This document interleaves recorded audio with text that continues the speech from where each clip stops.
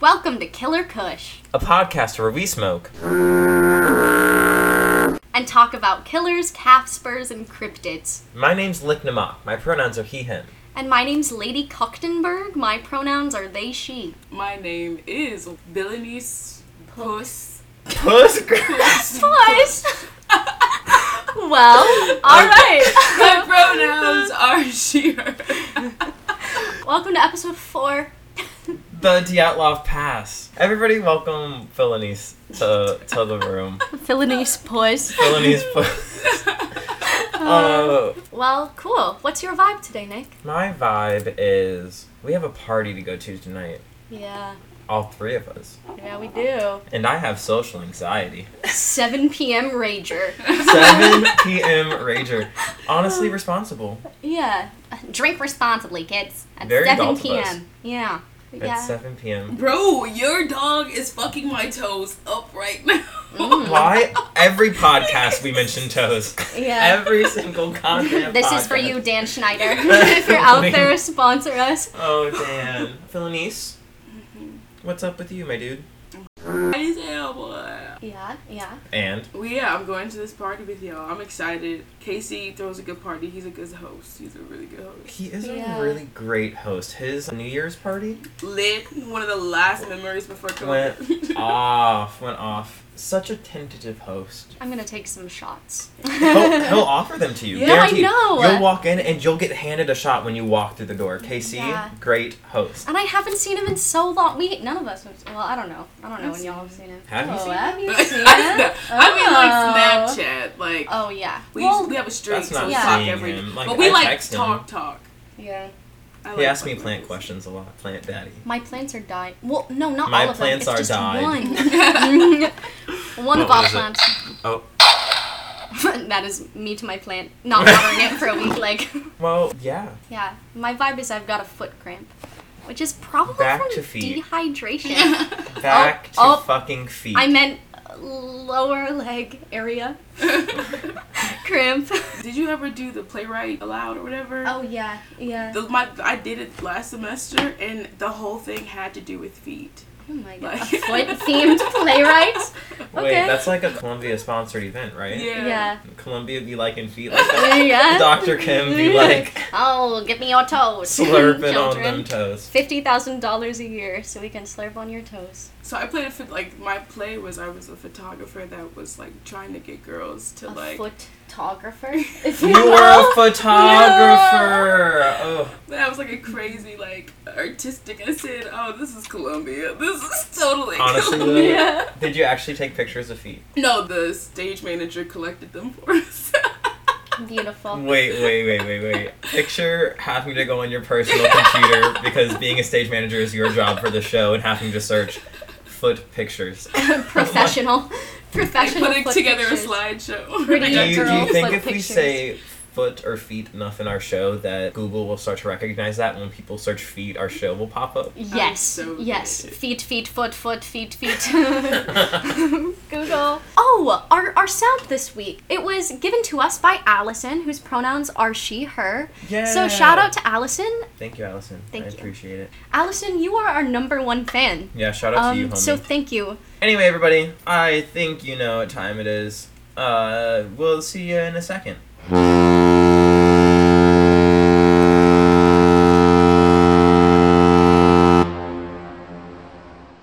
Welcome back. Okay. We're gonna go right into story. Yeah, let's just dive in. Oh, before this actually, it's Elio's birthday. Yeah! My woo! dog is 2 today. My baby is 2. So cute. I still remember when you pulled into the Lakeshore parking lot with him in the passenger He was seat. so tiny. He was the fluffiest little guy. Yeah, if you are curious about my dogs, follow them on Instagram at the Porky Boys. That's the Porky Porkie Boys. Oh. Anyways, moving forward. Do either of you know about the Dyatlov Pass? Yeah. We have one yes, we have one no. Well, I had to know about Well, it. yeah. in Did you order- know about it before you did the research? I did. but I don't know. Like, I knew what it was, and I knew that, like, you know, a bunch of hikers just got or whatever. Yeah. But I didn't know much more beyond that. Okay. Yeah. Yeah. Yeah. I really like this story. It feels like the realistic Russian sleep experiment. You know, like it's weird and twisted and confusing and scary. And I really like it because of that. Yeah. Also, we didn't talk about what today marks. Today's Conspiracy Day. Conspiracy Day! Conspiracy Day! That's why we have Philonise on the show. Philonise is going to be here to make some commentary, listen to the different conspiracies that we lay out, and choose whichever one she likes the most. Normally, if mine and Katie's boyfriends weren't such losers And silly heads. and silly doo-doo goofy, heads, doo-doo poopy pantses. they would be here talking about their own sides of the conspiracy, but instead we pulled Philonise in last moment and said, hey, will you listen to us talk about this weird Russian thing? And make comments. And just, comment along with some us. commentary. So, thank you, Philonise. Thank you. Always. Always. Yeah, one more round of applause. Give a round of applause. Whoa! Alrighty, so first and foremost, I want to make sure that I give a shout out to museumcenter.org, newyorker.com, National Geographic, different podcasts like Sinisterhood, Mile Higher, and That's Why We Drink, and a whole bunch of other sources that I found. A lot of the stuff, the New Yorker sold it in a very painted way. And it was very interesting. Yeah. Because I normally come at it from a very chronological, so it was very nice to read something that was flourished. Yeah. When was it written, may I ask? I don't know. Yeah. I wonder if any news places in the United States covered it when it happened. Because it was in 1959. So that was like the Soviet Union going strong. Yeah. America was like, fuck Russia, big time, baby. Yeah. So. Yeah, maybe. But also, I think it was like mountainous Russia.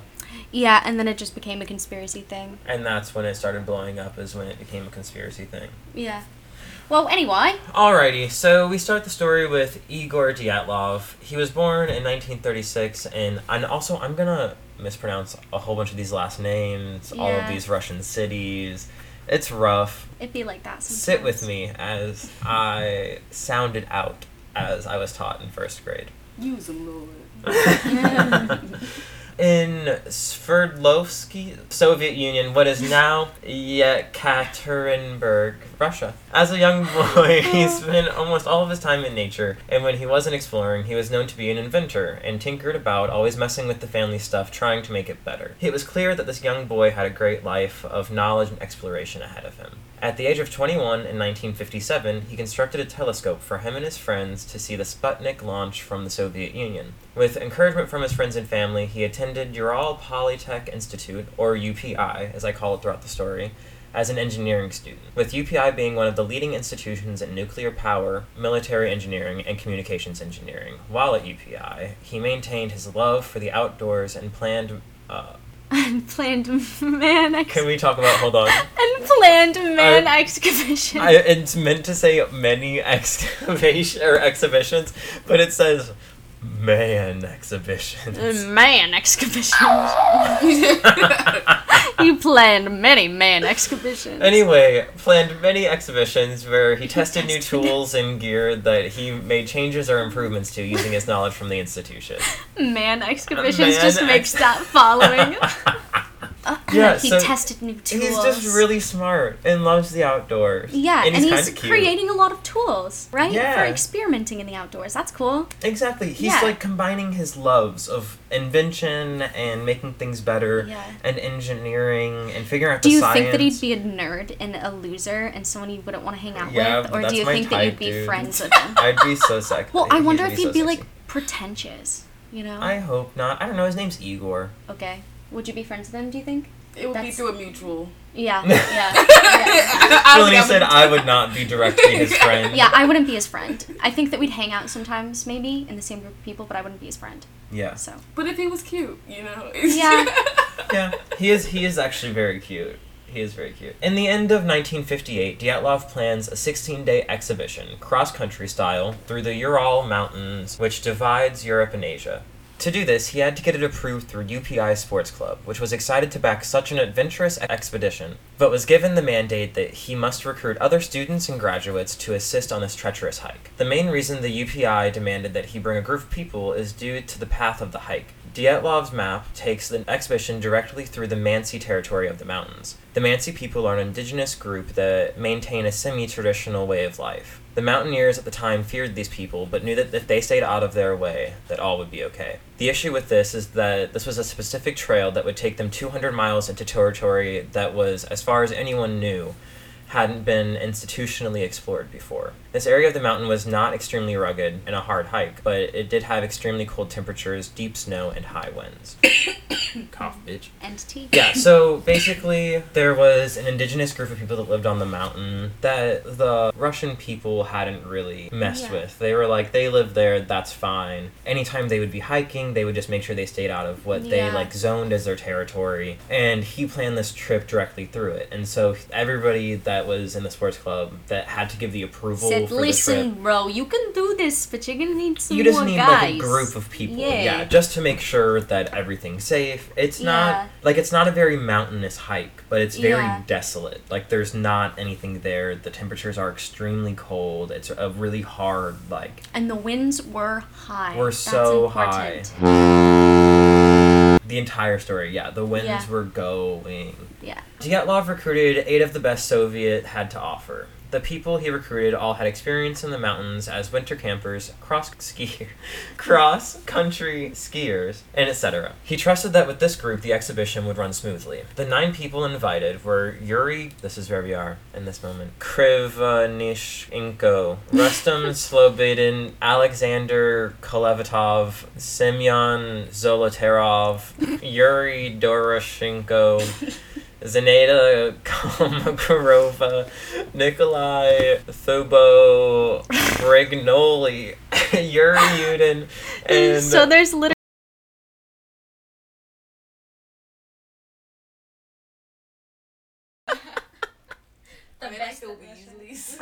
Literally the Weasleys, 3 Yuris got invited. Isn't that crazy? Yeah. That That's must so have been funny. such a popular name. Yeah, I guess so. It's time. a really cute name. I like that name. Can we round of applause machine for me, because I deserve it after that very intense pronunciation. The rest of the time I only call them by their first names. That's confusing with the Yuris. With the Yuris. But so One of the Yuris. Multiple times, or both of the Yuris. Oh my god. Yeah. To give a brief background on how experienced and badass these people were. On a previous hike together, Ludmila was shot by a hunter by accident. She then hiked 50 miles back to civilization, and the rest of the group said she did so cheerfully and didn't let the arrow distract her from enjoying the exhibition. She said, Ludmila was like, girl boss. Oh, we didn't ask. Girl boss, gatekeep, gaslight. What are you feeling today? Gatekeep. Did I say that last week? We both said girl boss last week, actually. Oh, really? Yeah. Oh, okay, cool. Yeah. Gatekeep this week? I'm never feeling gaslight. Philonise?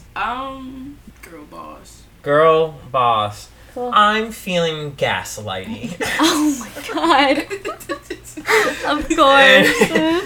Anyway, so this bitch got shot with an arrow and literally walked back 50 miles to civilization with an arrow in her. And everybody was like, she didn't complain. Good for her. She was just happy to be there. Damn. Just bonkers. So the crew leaves by train on January 23rd. That's my birthday, everybody. Everybody say happy birthday. Happy birthday. Nick in 1959. To get to the departure landing. Yeah. It is said that in the travels they hid under sheets to avoid paying train tolls, and one of the Yuris got in trouble by the police at a train station for playing his mandolin and pretending to panhandle for money. There are very detailed diary entries for this entire story at dyatlovpass.com, but I'm not going to get into all of the detail because we would be here for a really long time, and they keep a journal throughout the entire trip. Yeah. They talk about all the very funny... Too. The journals are a very ethnographic view of... No. The journals are a very ethnographic view of, what they were experiencing, though. Yeah. Because they talked about these funny moments that they had in the diary, where if it was just a scientific point of view, it'd be like, we traveled from this point to this point today at these longitudes. Yeah. Where they were like, today Yuri's dumbass panhandled got in trouble by the fucking police. That's like, funny. Yeah. And just talking about their shenanigans, because they were young. They were our age, you know? Yeah. And they were going on like a backpacking trip together. Yeah, that's so fun. Yeah. Oh. They're just goofy young people, and everyone had really high hopes the whole time, so they were just really happy. Yeah. After 2 days of travel by train, they reached the Ivdel that was previously a prison camp during Stalin's reign. They then travel another day in the back of a lumber truck, then by a horse-drawn sleigh to a logging camp called Second Northern. This is when Yuri Yudin had a flare-up of sciatica and had to return back, as he would not be able to withstand the trip. January 28th, 1959 would be the last time Yuri Yudin would ever see his 9 other friends again. Can we talk about how him having a bad back, a bad sciatic nerve... Saved his life. Saved his life. Yeah. Sometimes you shouldn't go to the party. That's the lesson Sometimes I take you shouldn't from go... that. Sometimes having your back blown out can be a good thing. I guess most times it's a good thing. The group was supposed to have made it to a small town at the end of the track by February 12th, and then contact the UPI Sports Club to let them know that everything went as planned. When the call never came, UPI assumed that they had been held up due to a heavy storm that happened during the trip in the mountains. After several days, many disgruntled calls came from parents and loved ones. The local Bureau of Communist Party and UPI launched a search party on February 20th. People from the school, government, nearby towns, even hunters from the Mansi people aided in the search. Oh. Yeah, so because the Mansi people lived a semi-traditional life, so they still had some contact with the Russians.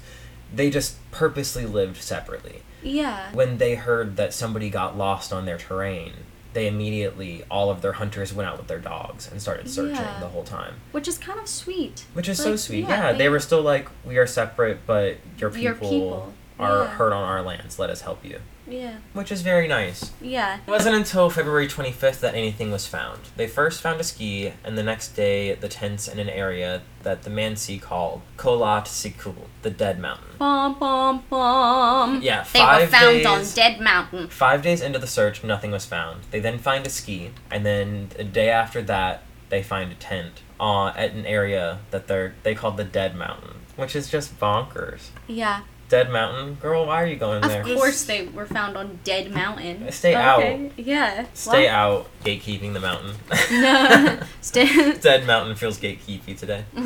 The tent was buried under snow, and once they were able to retrieve it, they found many slashes through the tent. Although everything inside the tent was unbothered, all of the clothes and gear and food were virtually untouched. About 100 feet down the mountain, very distinct footprints were found that showed about 8 people walking, not running, towards the tree lines. All of the footprints were either stocking prints, bare footprints, and one of the tracks showed someone with only one boot on. These prints moved downhill for about 700 yards and then vanished into the trees. Each member of the search party testified. Some of the prints indicated that the person was either barefoot or in socks because you could see the toes. Toes again. Take a shot every time you hear toes. These very experienced people that were cross-country skiers and scientists and people had been on expeditions. Yeah, and so there's parts of this that, due to our podcast being as short as we want it to be, I have to leave out. But Russia at that time had a program that if they were hiking, they could get, like, experience points, basically, and they could, like, level up in the system. And so most of them were at the hiking level that this trail was recommended for, and a few of them weren't. But most of them were, and some of them were above this hiking trail. So it should have been an easy hike. Yeah. With the point system that they had. Yeah. Due to their past experience. So them going on this hike, they know everything that they need to know. They know more than they need to know to be able to do this, you know? Yeah. So why are they out? Why are they running barefoot in the snow during these cold winds? Yeah, when a storm is moving in. And their tent all cut up. Yeah, exactly. Why are... The next morning, the two Yuris on the trip... Why can we see their toes? Sorry. Yeah, their toes in the snow. That's also just sad, you know, to know that somebody had to experience that. Yeah, that someone had to put their toes in the snow. No, like, they were running, they were so scared, they were, like... Running. They didn't listen to any of their other training or instincts. Like, they just... Ran. In that moment, their only thought of survival was running. Yeah. And that's scary to me. Yeah. That scared me. The next morning, the 2 Yuris on the trip were found under a tree at the end of the forest. They were laying next to a burnt-out fire, only wearing their underwear. Nearby, freshly broken branches led searchers to discover a tree that had torn cloth chunks and pieces of flesh on it. The day after the Yuris... Ick is right. Ick Not is so right. Torn skin and chunks. Ew. Yeah. When I heard that, I was like, damn, that's scary. But I figure if you are running in pitch black, assuming this happened at night, and you don't know where you're going, and you're sprinting for your life... You would totally, Well, if you just run into a tree, you're going to run into it hard enough that you're going to scrape yourself. Yeah. You know? And depending on if that tree had a branch on it, what it had. Like, they kind of make sense. And then they were found nearby, so maybe they got just enough into the woods that they felt safe and they built a fire. They probably thought they were going to be okay, but they didn't have any clothes. Yeah. Their bodies were in shock because of the trauma they probably were going through. Yeah. So they built a fire because their knowledge instinct said, we need to get warm. Yeah. The day after the Yuris they found bodies of Igor Dyatlov and Zenaida. Their bodies looked as if they were going back towards the tents. Their hands were clenched in fists when they were found. So they were climbing back towards the tent. So I think that they got away, and then they were like, their only idea for survival was getting back to shelter. Yeah. Or also to grab clothes. To grab clothes, to grab any of their supplies. Food, all of their water, resources, exactly. Yeah. While the search for others continued, the 4 bodies autopsied for clues as to what could have happened. The medical examiner was in awe of what these bodies had experienced. The New Yorker states the medical examiner found that Shednoko had blackened fingers and 3rd-degree burns on a shin and a foot. Inside his mouth was a chunk of flesh that he had bitten off his right hand. Dorosheneko's body had burned hair on one side of the head and a charred sock. All the bodies were covered with bruises, abrasions, scratches, and cuts. So I just think it's very important to note that... He bit off a part of his own fucking hand. So that's both of the Yuris, is who those people are. So both of the Yuris had 3rd-degree burns and literally bit off. And their clothes were burnt too. What clothes they had on were burnt. Weird. Which is very interesting. But they also were right by the fire. Maybe they passed out and fell into the fire. Maybe, you know. But why was a chunk bitten out of his hand? Exactly. Ew. In his own mouth. Yeah. A few days later, they find the body of Rustam Slobodin in a similar position as Dyatlov and Zenaida. He had only one boot on, and an autopsy showed that he had a fractured skull. Rustam was the one that was running with only one shoe. Okay. Oh. So they found at least who that was. Yeah. Oh, cool. Yeah. The information, with everything they had, led to a homicide investigation taking place, where a seamstress discovered that the tent had been cut from the inside. This means that something must have happened that made the experienced hikers, who know about the dangers of exposure and hypothermia, still cut through their tent, leave their belongings, and travel barefoot into the forest.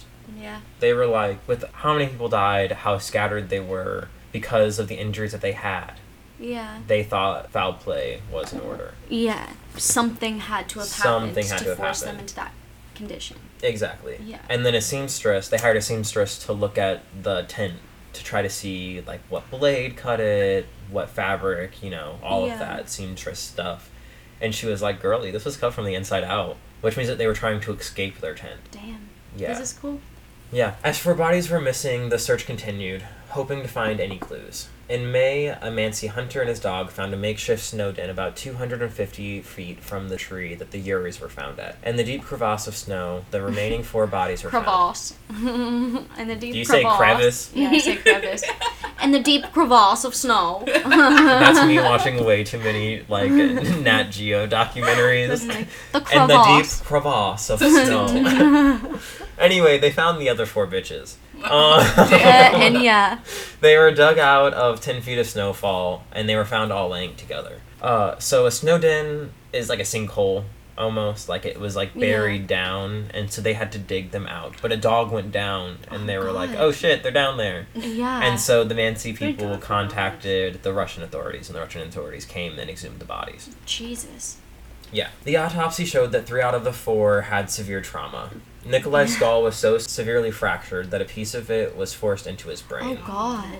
Semyon and Ludmila suffered from crushed chests, shattered ribs, and Ludmila also had a severe hemorrhage in her heart. So Ludmila was the one that had previously been shot by an arrow. Shit. So she was a badass. Yeah. And something, crushed her heart. Dang. It was said that the damage was equal to the result of an impact of an automobile moving at high speed. Well, this finding led to the thought of an avalanche. The examiner also reported that Ludmila's eyes, tongue, and upper lip were missing, along with Simeon's eyes as well. They were like, the amount of force that must have been caused to their body would be an automobile hitting them at high impact. Would make sense for an avalanche, but then their eyes and shit were missing. When they were under snow. And why would an avalanche remove their eyes? Yeah. Yeah. It's like, oh, mind blow. Exactly. Oh. Upon further examination of the items, it was found that some of the hikers were wearing the clothes of the others. They were cut off from bodies and put on other people, presumably in efforts to stay warm. Several items from their bodies were also tested for radiation. The result came back higher than what was normal by a large amount. The radiological expert said that since the bodies were exposed to snow and water for so many months before they were found, the original levels of radiation must have been many times greater. Dang. So he's saying for how long these bodies were exposed, their bodies lost radiation levels. Oh. Which means when they found their bodies, they were already extremely high. Yeah. Before they were found, it must have been incredibly high. Yeah. Which would make sense for third-degree burns. Yeah. And, like, other extremities, nose, eyes, mouth, to be facing the impacts of those, you know? Yeah. If you're breathing that stuff in, if you're seeing through some type of radiation. Yeah. Ugh. On May 28th, the investigation was abruptly closed by Detective Ivanov. His single role in the investigation was to determine if a crime had taken place. He closed the governmental investigation of the case by saying, "It should be concluded that the cause of the hikers' demise was an overwhelming force which they were not able to overcome." It's literally the Soviet Union. That's the overwhelming force. They were literally... that they were not able to overcome. Oh my god. That's so funny. Wow. But, like, so everybody was really pissed off about this. Yeah. Everybody, all of the parents, friends, people from the institution, other colleagues in the hiking, field. They were like, what the fuck? All were contacting government, being like, this is bullshit, this deserves more attention, we need an to look into explanation this. Properly. The fact that you're saying just a greater force, like, what happened? And all the government kept on saying was, it wasn't a homicide. We don't know. It was something more. Yeah. Like, that's all they said. Yeah. Which just, leaves everybody wondering what actually happened. Yeah. The Soviet Union proceeded to punish or fire most of the officials that were involved with the case, including the director of the UPI, the chairman of the UPI Sports Club, the local Communist Party secretary, the chair... I know. Isn't that one funny? Yeah. The chairman of 2 unions and the union inspector. The files, photographs, journals, and most of the information surrounding the incident were now classified, and Dead Mountain was now a restricted government area, and was not able to be visited for many years. Why are they reacting so heavily to this if it's just an avalanche? Yeah. You're kidding me. Why are you blocking everything off and they firing? Fired everybody? They're really trying to push the blame onto someone here. Yeah. Wow. The items being retained by the government were mostly destroyed due to negligence, like the tent became moldy in storage and it had to be thrown out. So basically the government, when they collected all the evidence and all the people's belongings, they kept it in storage but didn't take care of it. Yeah. That's fucked up. Yeah. So even the evidence to help prove is now... Gone. Gone. There's no evidence.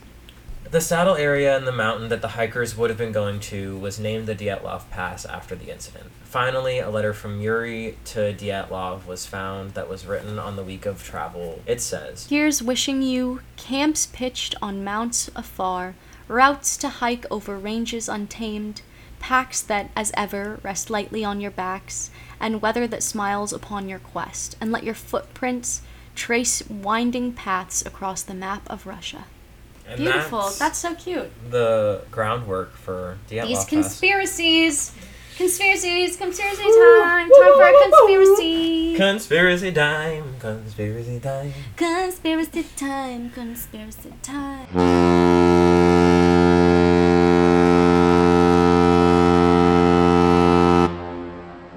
Alright, so... yeah, this is all that was kind of released. There's a lot of theories and a lot of different ways. Katie's going to be covering the avalanche theory pretty intensely, and I am going to be covering the other 18 fucking theories in a very short amount of time, so I'm going to blast through them and give very short explanations. Let's get into it. So the first one is hypothermia. The next one is nuclear testing and Soviet government. The next one's American spies, the Mansi people, a motherfucking Yeti, cardboard monoxide poisoning, consumption of Mansi magic mushrooms. Most of the Russians believe in one of the two theories, that either the skiers died because they stumbled onto a secret testing facility, or they were killed by mercenaries, which includes the Mansi people, but Russians lead more towards the American spy theory. Okay. So the Russians are either like, nice. Our government did it, the Americans did it, or the Mansi people did it. Yeah. But is what they think. The Mansis wouldn't have been so nice about trying to find help. them. Yeah. Exactly. In 1990, the lead investigator, Ivanov, stated, after retiring, that the government pressured him to hide evidence to only tell their version of the story. He claims that he had evidence to show that it was more than just the natural theories of it's an avalanche or they had hypothermia. Yeah. Ivanov claims that the trees around the area were charred as if they had been burned. He also states that the last photo on one of the Yuri's camera had flares and streaks against it as it was extremely dark background, but it was taken at night. So whatever was in the picture was overexposed. So it was just very bright, overexposed, high contrasting pictures. Yeah. These details would have been in the full report, but the government withheld them. And then he re-released them in 1990 in an article called The Enigma of Fireballs. That's such a beautiful title. Yeah, it sounds so... The Enigma of Fireballs. Isn't it kind of badass? Yeah. It's so in cool. That, he's like, here's all of the information that I have to prove that it was some type of... like nuclear radiation, unnatural... Aliens? Has anyone suggested aliens? I was thinking it earlier. It's been suggested, but I think that one just gets shot down so quickly because all of the other ones make more sense than aliens. You know? Well, we don't know how aliens manifest themselves, but fine. And maybe they're just they really knew how to do this job. They covered it up well. Yuri Yudin, so the only survivor due to his sciatica, said on his deathbed in 2013, claims that over years he was threatened and approached and questioned by the government, by the Soviet government. Damn. He believes that they were found, they as in the group of hikers, were found close to a testing facility and were forced by the government to come out of their tents. So that he thinks that the government told them they need to get out of their tents. They cut through the tents because they're in a panic, it's dark. He claims that this is also why Semyon and Ludmila had features removed. Their eyes, because they must have been the ones to find the nuclear testing facility. So they saw it, so they took out their eyes. And then Ludmila's tongue, because she was notably the most outspoken in the group. Wow. So he thinks that the government... was really... Wow. They probably didn't even realize that they were on a testing facility, you know? Exactly. They just were sleeping, and then bright lights, and you hear just people, and you know that you're on maybe, like, this other people's territory. I don't know. So the other ones that are all options is hypothermia. The temperatures did drop. It was starting to become a snowstorm on the mountain. Hypothermia could set in. They were... mostly in their clothes. So basically what happens when you're a hiker and you're hiking in the mountains where there's snow, to get warm you change your clothes to go to bed. Yeah. And so one of the theories is that they had hypothermia when they were going to change. They were changing their clothes to go to bed, which is why all of their stuff was laid out. Nothing was like messed with. Yeah. Because they were going to change for bed. Yeah. And then as they were changing, their hypothermia sat in, they started to go a little bit crazy. The reason why 2 of them were found somewhere else is because they were the first ones to leave. One of them followed the other one. People came to look for them afterwards, like... Yeah, and they're all just, like... wandering, confused. Yeah, have hypothermic. Yeah, kind of one that also kind of goes along with that is a carbon monoxide poisoning. So they had little heat lamps that they would have on. Yeah. And... if one of them were leaking, they could have been poisoned by carbon monoxide. And then that would explain, like, a burn, too, right? The burn, Well, that also would explain why some of them, like, why you would just run out with half a shoe on, or why you would cut from the inside. Yeah. Like, you're trying to get out of the space. Why would you... The one that I most believe is the testing facility, the nuclear testing facility, and the Soviet government interaction. Just because of how much the Soviet government covered up, and also with the storm that was coming in, if they did a nuclear test nearby, all of that radiation cloud coverage would come raining over, inherently burning the flora and fauna that was there. also burning the people in their clothes. If radiation's getting really high as it's falling down, it could make you get 3rd-degree burns already in the tent, and then you're cutting your way out because you're like, what the fuck is happening? And you're running until, like, it just makes way more sense. And if they took a picture of the actual bomb going off, like, maybe it was just through the mountain, So I feel like a lot of the evidence points towards a nuclear interaction. Of some sort, it seems. Or even if it didn't happen in that exact experience, it still kind of proves that nuclear testing was happening nearby because of how high their nuclear radiation was. If they were really close to a testing facility, that seems so realistic, kind of, Because maybe they were just doing an experiment nearby, and then they got affected and they saw something that they weren't supposed to see, and then... Exactly. The other ones are American spies, which that's just because of the American-Russian tension at the time, I'm pretty sure. The Mansi people were obviously just an attack on indigenous people, trying to monstercize them. When they were helping the entire evidence, of course they wouldn't have been the ones to hurt these people. In an interview with one of the leaders of the Mansi people, they were supposedly, the theory is, if the Mansi people attacked, it's because the Dyatlov incident happened on sacred land. And when the Mansi people were questioned about this, they said, no, that's desolate land. We don't go in that area. Nothing thrives in that area. We don't go there. Which would also make sense if there was a nuclear testing facility nearby. The people would know that the plants that grow there, the animals that come from that area would all be radiation, but they would just know that, like, you get sick from eating that stuff. It's desolate there. It's desolate, we don't go there. The whole Mansi people, I think, is just an attack on indigenous people. And then there's the motherfucking Yeti. Some people claim it was a Yeti. Why would a Yeti... It doesn't... There's a picture, apparently, but it doesn't really stand on anything. There's a picture of a Yeti? And the last one is consumption of Mansi magic mushrooms. The Mansi people were really into shrooms, and they would hang them in the forest to let them dry. And so one of the theories is that the group found these mushrooms hanging and thought that the Mansi people were just curing some food, and they were really hungry, so they just, like, ate them. Ew. And they were actually shrooms. And so they tweaked. But that still doesn't explain why the trees are charred. Why would you, as, like, a person who's good at skiing, travels a lot, goes on these expeditions a lot, just see some mushrooms and be like, oh, I'm going to eat these mushrooms. Like, you'd have some idea, probably, that you shouldn't. And mushrooms are kind of poisonous. So you would not go off on a limb for mushrooms. Maybe if there's, like, a berry. Maybe. So that's all of my conspiracies. Cool. And we're back. Katie got some food.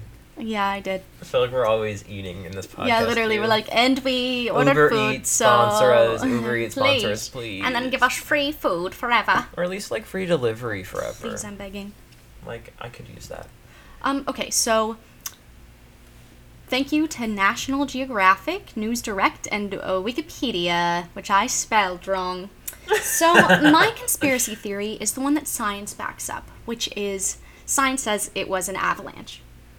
Boom. Boo. Boo wah, science. wah, wah. A motherfucking Yeti. Yeah, it was a Yeti. It was a Yeti for sure. So Russia opened a new investigation into the incident in 2019, and its conclusions were presented in July 2020 that an avalanche led to the deaths. So survivors of the avalanche had been forced to suddenly leave their camp in low visibility conditions with inadequate clothing, and then they had died from hypothermia. Audrey Kuryakov, deputy head of the regional prosecutor's office, said it was a heroic struggle. There was no panic, but they had no chance to save themselves under the circumstances. So, a study led by scientists from EPFL and ETH in Zurich published in 2021 an article that suggested a type of a type of avalanche known as a slab avalanche could explain some of the injuries. So, we got this American skeptic author. His name is Benjamin Radford, and he suggested an avalanche as more plausible, that the group woke up in a panic and cut their way out of the tent, either because an avalanche had covered the entrance to the tent, or because they were scared that an avalanche was imminent and it was better to have a potentially repairable slit in a tent than risk being buried alive in it under tons of snow. So they were poorly clothed. Hold on, I hate the word slit. Slit. The way you said Slit. there was a slit. There was a slit in the tent. Oh, God. And they were poorly clothed because they had been sleeping and ran to the safety of the nearby woods where trees would help slow oncoming snow. In the darkness of the night, they got separated into 2 or 3 groups. One made a fire, hence the burned hands, while the others tried to return to the tent to recover their clothing, since the danger had passed. But it was too cold, and they all froze to death before they could relocate their tent in the darkness. At some point, some of the clothes may have been recovered or swapped from the dead, but at any rate, the group of 4, whose bodies were most severely damaged, were caught in an avalanche and buried under 4 meters, or 13 feet, of snow. And that was more than enough to account for the compelling natural force that the medical examiner had described. Dubania's tongue was likely removed by scavengers or ordinary predators, so animals or something could have gotten the eyes and the nose and all of those little But, body like, parts. buried under 13 feet of snow, they could? Well, your face could, huh? I don't know, I question it. I question it. It is Also, questionable. wouldn't they have found more footprints going away from... Because if you could see Or 2 sets of footprints, one leading to the place and one leading away. Yeah. But so they would have clearly been led somewhere because they could see the toes and the footprints. So when they found the people around the fire, the 2 Yuris around the fire, Yuri and Yuri. Yuri and Yuri around the fire, they didn't find Dyatlov or the other girl. Yeah. And if they were actually like going back to retrieve something, those footprints would be as clear. Yeah. Yeah. So. Well, I'm. Are you a snowologist? I'm not a snowologist. I ain't. In all honesty, I do think it was nuclear testing, but an avalanche also makes sense. And it what could if have they been just both. did an avalanche after the nuclear testing? Yeah. Yeah. So, evidence contradicting the avalanche theory includes the location of the incident didn't have any obvious signs of an avalanche being taken. Holy fucking shit. What if avalanche happened because of the nuclear testing? They saw the bright lights, the seismic force from the nuclear bomb hitting the ground, then made a slab avalanche happen on top of them. Yeah. Which is why they were covered in snow, but they were still burned because the radiation would be falling as well. Yeah, and that would explain their weird behaviors and things. This is definitely a Porque no los dos situation. Porque no los dos? Yeah. Damn. Yeah. The bodies were found within a month of the event and were covered with a very shallow layer of snow, and had there been an avalanche of sufficient enough strength to sweep away the second party, these bodies would have been swept away as well. This would have caused more serious and different injuries in the process that would have also damaged the tree line. Over 100 expeditions to the region had been held since the incident, and none of them have ever reported conditions that might lead to an avalanche. So after that incident, nothing ever like this happened again. A study of the area using up-to-date terrain-related physics revealed that the location was entirely unlikely for an avalanche to have occurred. The dangerous conditions found in another nearby area, which had significantly steeper slopes and corners, was observed in April and May when the snowfall of winter was melting. During February, when the incident occurred, there were no such conditions. An analysis of the terrain and the slope showed that even if there could have been a very specific avalanche that found its way into the area, its path would have gone past the tent. Also, Dyatlov was an experienced skier, and the much older Zolotarov was studying for his master's certificate in ski instruction and mountain hiking, so neither of these 2 men would have been likely to camp anywhere near the path of a potential avalanche. They just knew too much. Footprint patterns leading away from the tent were inconsistent with someone, let alone a group of 9 people, running in panic from either a real or imagined danger. All the footprints leading away from the tent and towards the woods were consistent with individuals who were walking at a normal pace. So. Which kind of goes with, the government portion of it. What if nuclear bomb went off, avalanche happened, they heard commotion, and then the government came and was like, Get out of your tent. Now, This is walk the this Soviet way Union. in a Walk towards line. the forest. Yeah. Oh, true. And if someone's yelling at you, you would maybe still be panicked, but you'd obey them. You'd listen or to them. they found them first, got them out, then caused the avalanche. Yeah. To cover up all of the stuff. Yeah. Yeah. Well, or since the snow there wasn't that much snow covering them. Yeah. We don't even know for sure if there was an avalanche. They could have just thrown snow over them and knocked a few things around, you know? True. Especially since the tree line wasn't damaged. Huh. But a review of the original 1959 investigation happened in 2015 to 2019 by experienced investigators from the Investigation Committee of the Russian Federation, or ICRF. On the request of the families, they confirmed the avalanche with several important details added.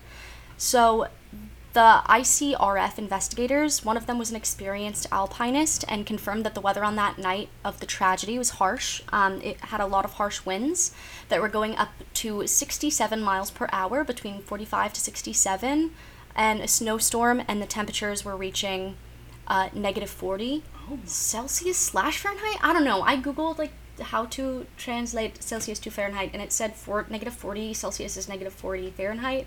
I don't understand Celsius, so it was just really fucking cold. These factors weren't considered by the 1959 investigators who arrived at the scene of the incident.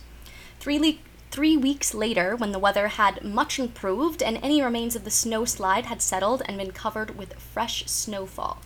So on February 1st, we already went through this, they arrived to the mountain. They erect a large 9-person tent on an open slope without any natural barriers. On the day and a few preceding days, a heavy snowfall persisted with strong winds and frost. The group traversed the slope, digging a tent site, blah, blah, blah. During the night, the snowfall above the tent started to slide down slowly under the weight of the new snow, gradually pushing on the tent fabric starting from the entrance. The group wakes up, they start evacuating in a panic, with only some able to put on warm clothes. With the entrance blocked, the group escapes through a hole in the tent fabric and descends the slope to a place perceived as safe, so in the forest border where the avalanche doesn't seem to be hitting. Because some of the members have only incomplete clothing, the group splits. So 2 of the group, only in their underwear and pajamas, were found at the Siberian pine tree near a fire pit. Their bodies were found first, Yuri, and confirmed to die from hypothermia. 3 hikers, including Dyatlov, attempted to climb back to the tent, possibly to get sleeping bags, clothes. They had better clothes on than the people at the fire pit, so of course they'd be the ones to go, because you're going to leave the naked ones around the fire. They were found in various distances from the campfire, so it imposes that suggests that they had fallen from exhaustion while trying to climb in the deep snow in extremely cold weather. The remaining 4, equipped with the warmest clothing and footwear, were trying to find or build a better camping place in the forest further down the slope. So they were found 60 meters from the fireplace, under several meters of snow, with severe traumas indicating that they had fallen into a snow hole formed above a stream. These bodies were found only after 2 months. So, according to ICRF investigators, the factors contributing to the tragedy were extremely bad weather, lack of experience from the group leader in such conditions, which led to the selection of a very dangerous camping site. And after the snow slide, another mistake the group made was to split up rather than building a temporary camp in the forest or trying to survive through the night. Negligence of the 1959 investigators contributed to the report creating more questions than answers and inspiring numerous conspiracy theories. Motherfucking Yeti. Like the Yeti. But also Russia kind of tried to close us off. So exactly. It was, they investigated this still feels it poorly. like a little... So maybe they just really didn't care, but then why would they erect a fence and not allow anyone? Because exactly. It's one thing to be like, it was an avalanche, we're just going to let this shit go. But why would you block everything off? Why would you fire everyone? Why would you, yeah. Why would the lead investigator come out and say... that he was asked to hide evidence, yeah. you know? Unless he wanted attention, which I'm not going to put that past anyone. Yeah. I like attention. Yeah. Would I lie for it? Depends. I think it would be more likely for Yuri Yudin to lie about it, though, on his, deathbed, where the other guy, it was right after he retired that he was like, I can now say this. Yeah, because Yuri was like, I could fuck some shit up. Before I die. Yeah. Yeah. You know? Yeah. So in 2021, in 2020, I'm going to try again. In 2021, a team of physicists and engineers led by Alexander Puzrin and Johan Guam published in Communications, Earth and Environment a new model that demonstrated how even a relatively small slide of snow slab on that slope, the Kholat Syakhlov Death Mountain slope, could cause tent damage and injuries consistent with those suffered by the Dyatlov team. Most blunt force trauma, like injuries and some of the soft tissue damage, were atypical of those caused by avalanches, whose victims usually asphyxiate. And if an avalanche occurred, why was there a gap of at least 9 hours, according to forensic data, between the team members cutting the slope for their encampment and the eventual avalanche? That curious delay was of particular interest to Mr. Alexander Puzrin, and he was a geotechnical engineer at ETH Zurich, one of Switzerland's federal institutes of technology. He'd published a paper explaining how, strange as it may seem, an earthquake can trigger an avalanche with a gap ranging from mere minutes to several hours. And apparently, when he told his wife, who was Russian, that he was working on the Dyatlov mystery, he said, for the first time, she looked at me with real respect. And I said, for the first time? You're married. You are married. That's your wife. She's never looked at you with respect. What? Yeah. So Oh, God. the tea is that originally they said the slope was too shallow for an avalanche, but that's not true. It was close to 30 degrees, which is the minimum requirement for many avalanches. And while weather reports show no record of snowfall that night, the Dyatlov's group diary entries wrote that there were very strong winds, so that was likely to cause a catabolic winds, which would be heavy clumps of frigid air that brought large amounts of snow from higher up towards the campsite, increasing the load on an already precarious slope and explaining the 9-hour delay between the snow cut and the avalanche.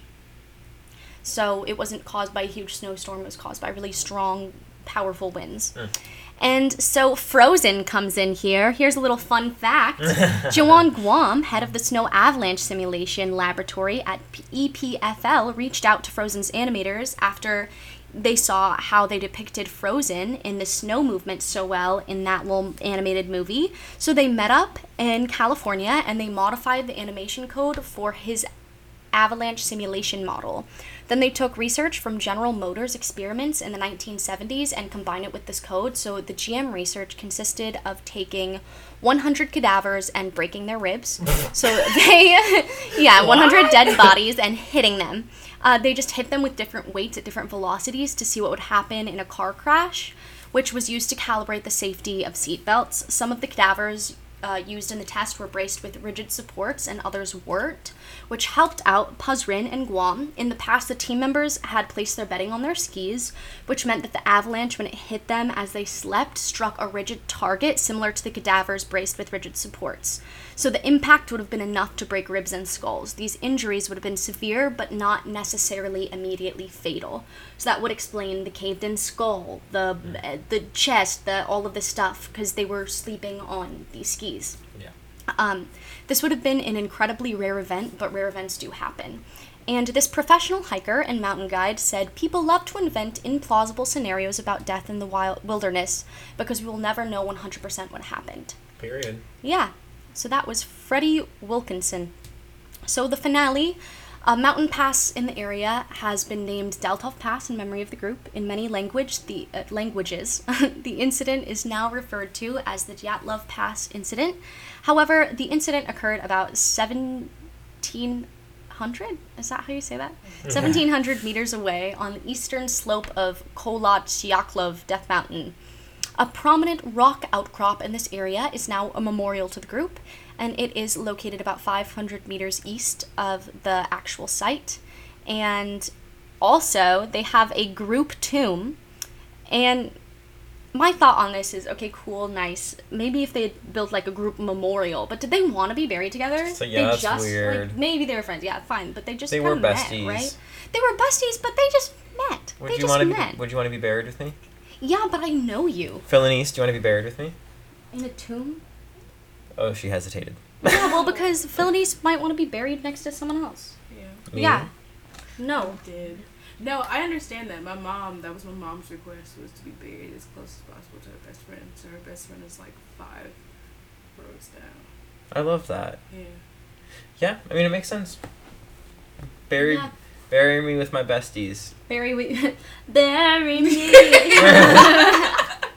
Yeah, but were they besties, though? Yeah, I mean, like, they all, like, knew each other. They were friends. They had gone on hikes together before. They trauma bonded. That one bitch got shot before. Oh, yeah. Yeah. And then they still hiked with her. And they traveled a lot beforehand. I imagine, you know, when you're going on vacation with your friends and you just get excited and you're talking all the time, you bond really quickly. But bonding enough to get married together, like, fuck, you know? Besties forever. Yeah. But, yeah, so science does kind of say that it was an avalanche. Yeah, but I don't know. All the scientists sound like commies. Well, when you put it that way, Chief, I believe America. America. Anyway, no, I do think it was actually still the government had more to do with it. I do think the government had something to do with it, just because I didn't even know if the avalanche was triggered by them. Yeah. You know? Yeah. What do you think, Thelonious? I think a little bit of both. Yeah. Yeah. Like, probably some, like, Bigfoot shit. Yeah, it was the motherfucking It was Yeti. the motherfucking Yeti. It was a Yeti made by the Soviet Union through nuclear testing. They saw the Yeti. They said, took a picture of the Yeti while the Yeti was, like, running at him. Yeah, and had glowing radiation eyes. And the Yeti's power is radiation, so it singed them and took their eyes out and their tongue.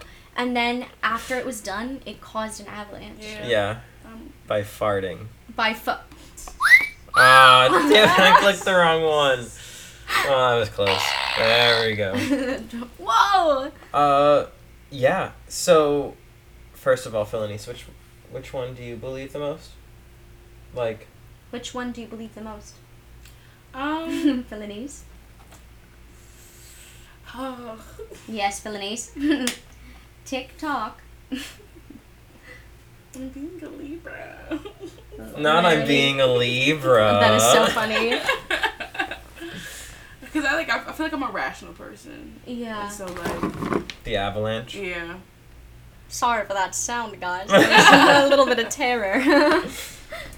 But I could definitely see some, because the government's sketchy. Any government is sketchy. Especially like the Russian government at that time. During the Soviet, before the Soviet Union, like. Yeah. During the Soviet Union? Which one is it? It's not the Soviet, it's Russia now. During the Soviet Union. Yeah. Like, they could do some fucked up shit. Yeah. And then the fact that they just shut down that area and they put a fence around it and made all of the things confidential and didn't open up another investigation until 2015, even though there was clearly demand for one. Yeah. Weird. Big weird. Yeah. Okay, 3-sentence summary. Philonice, do you want to do our 3-sentence summary? Basically, you choose 3 sentences to give the overarching story. You have to say commas as you go. Bunch of bros climbed a mountain. Combo.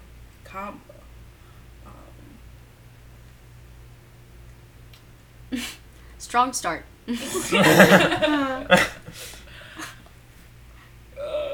Got a little too cold, comma, and the rest was history. Yeah. That's 1 sentence. I hope you know that. Yeah. You commaed the whole time. Yeah. 1-sentence summary. 1-sentence summary! Yeah. Was it the government? Question mark? Question mark. An avalanche? Oh yeah, I guess. Question mark? They don't have to be periods. Yeah. Yeah, you have 2 more sentences if you want to propose a thought. I like that. Was it the government? Was it the avalanche? And solidified. And we'll write it in the books. Deal or no deal. Alright, everybody. Thank you guys. For listening. For listening to our first conspiracy episode. It was a lot of information that we threw at you. Yeah. But we hope that you enjoy it. And we hope that you enjoy it. We hope that you're a little foghorned right now. Yeah. We're a little foghorned right now. We are a little foghorned. I'm coming down from the horn. Nah. Anyway, follow us at social media at The Killer Kush Podcast. We're just Killer Kush Podcast. Is what I meant. Is Killer Kush Podcast. We are on the tweet, on the Instagram, on the Insta. And on the Facebook. Yes. Also, click our links down below to find where to listen to us, and also, please submit noises. I'm begging. Thank you, begging. Allison, for this week's. The life of our children depend on it. Depend on your noises. Please, please, Sin I need to does a feed my noise. wife and kids. You, okay. I'm begging. Bye. Bye. Bye.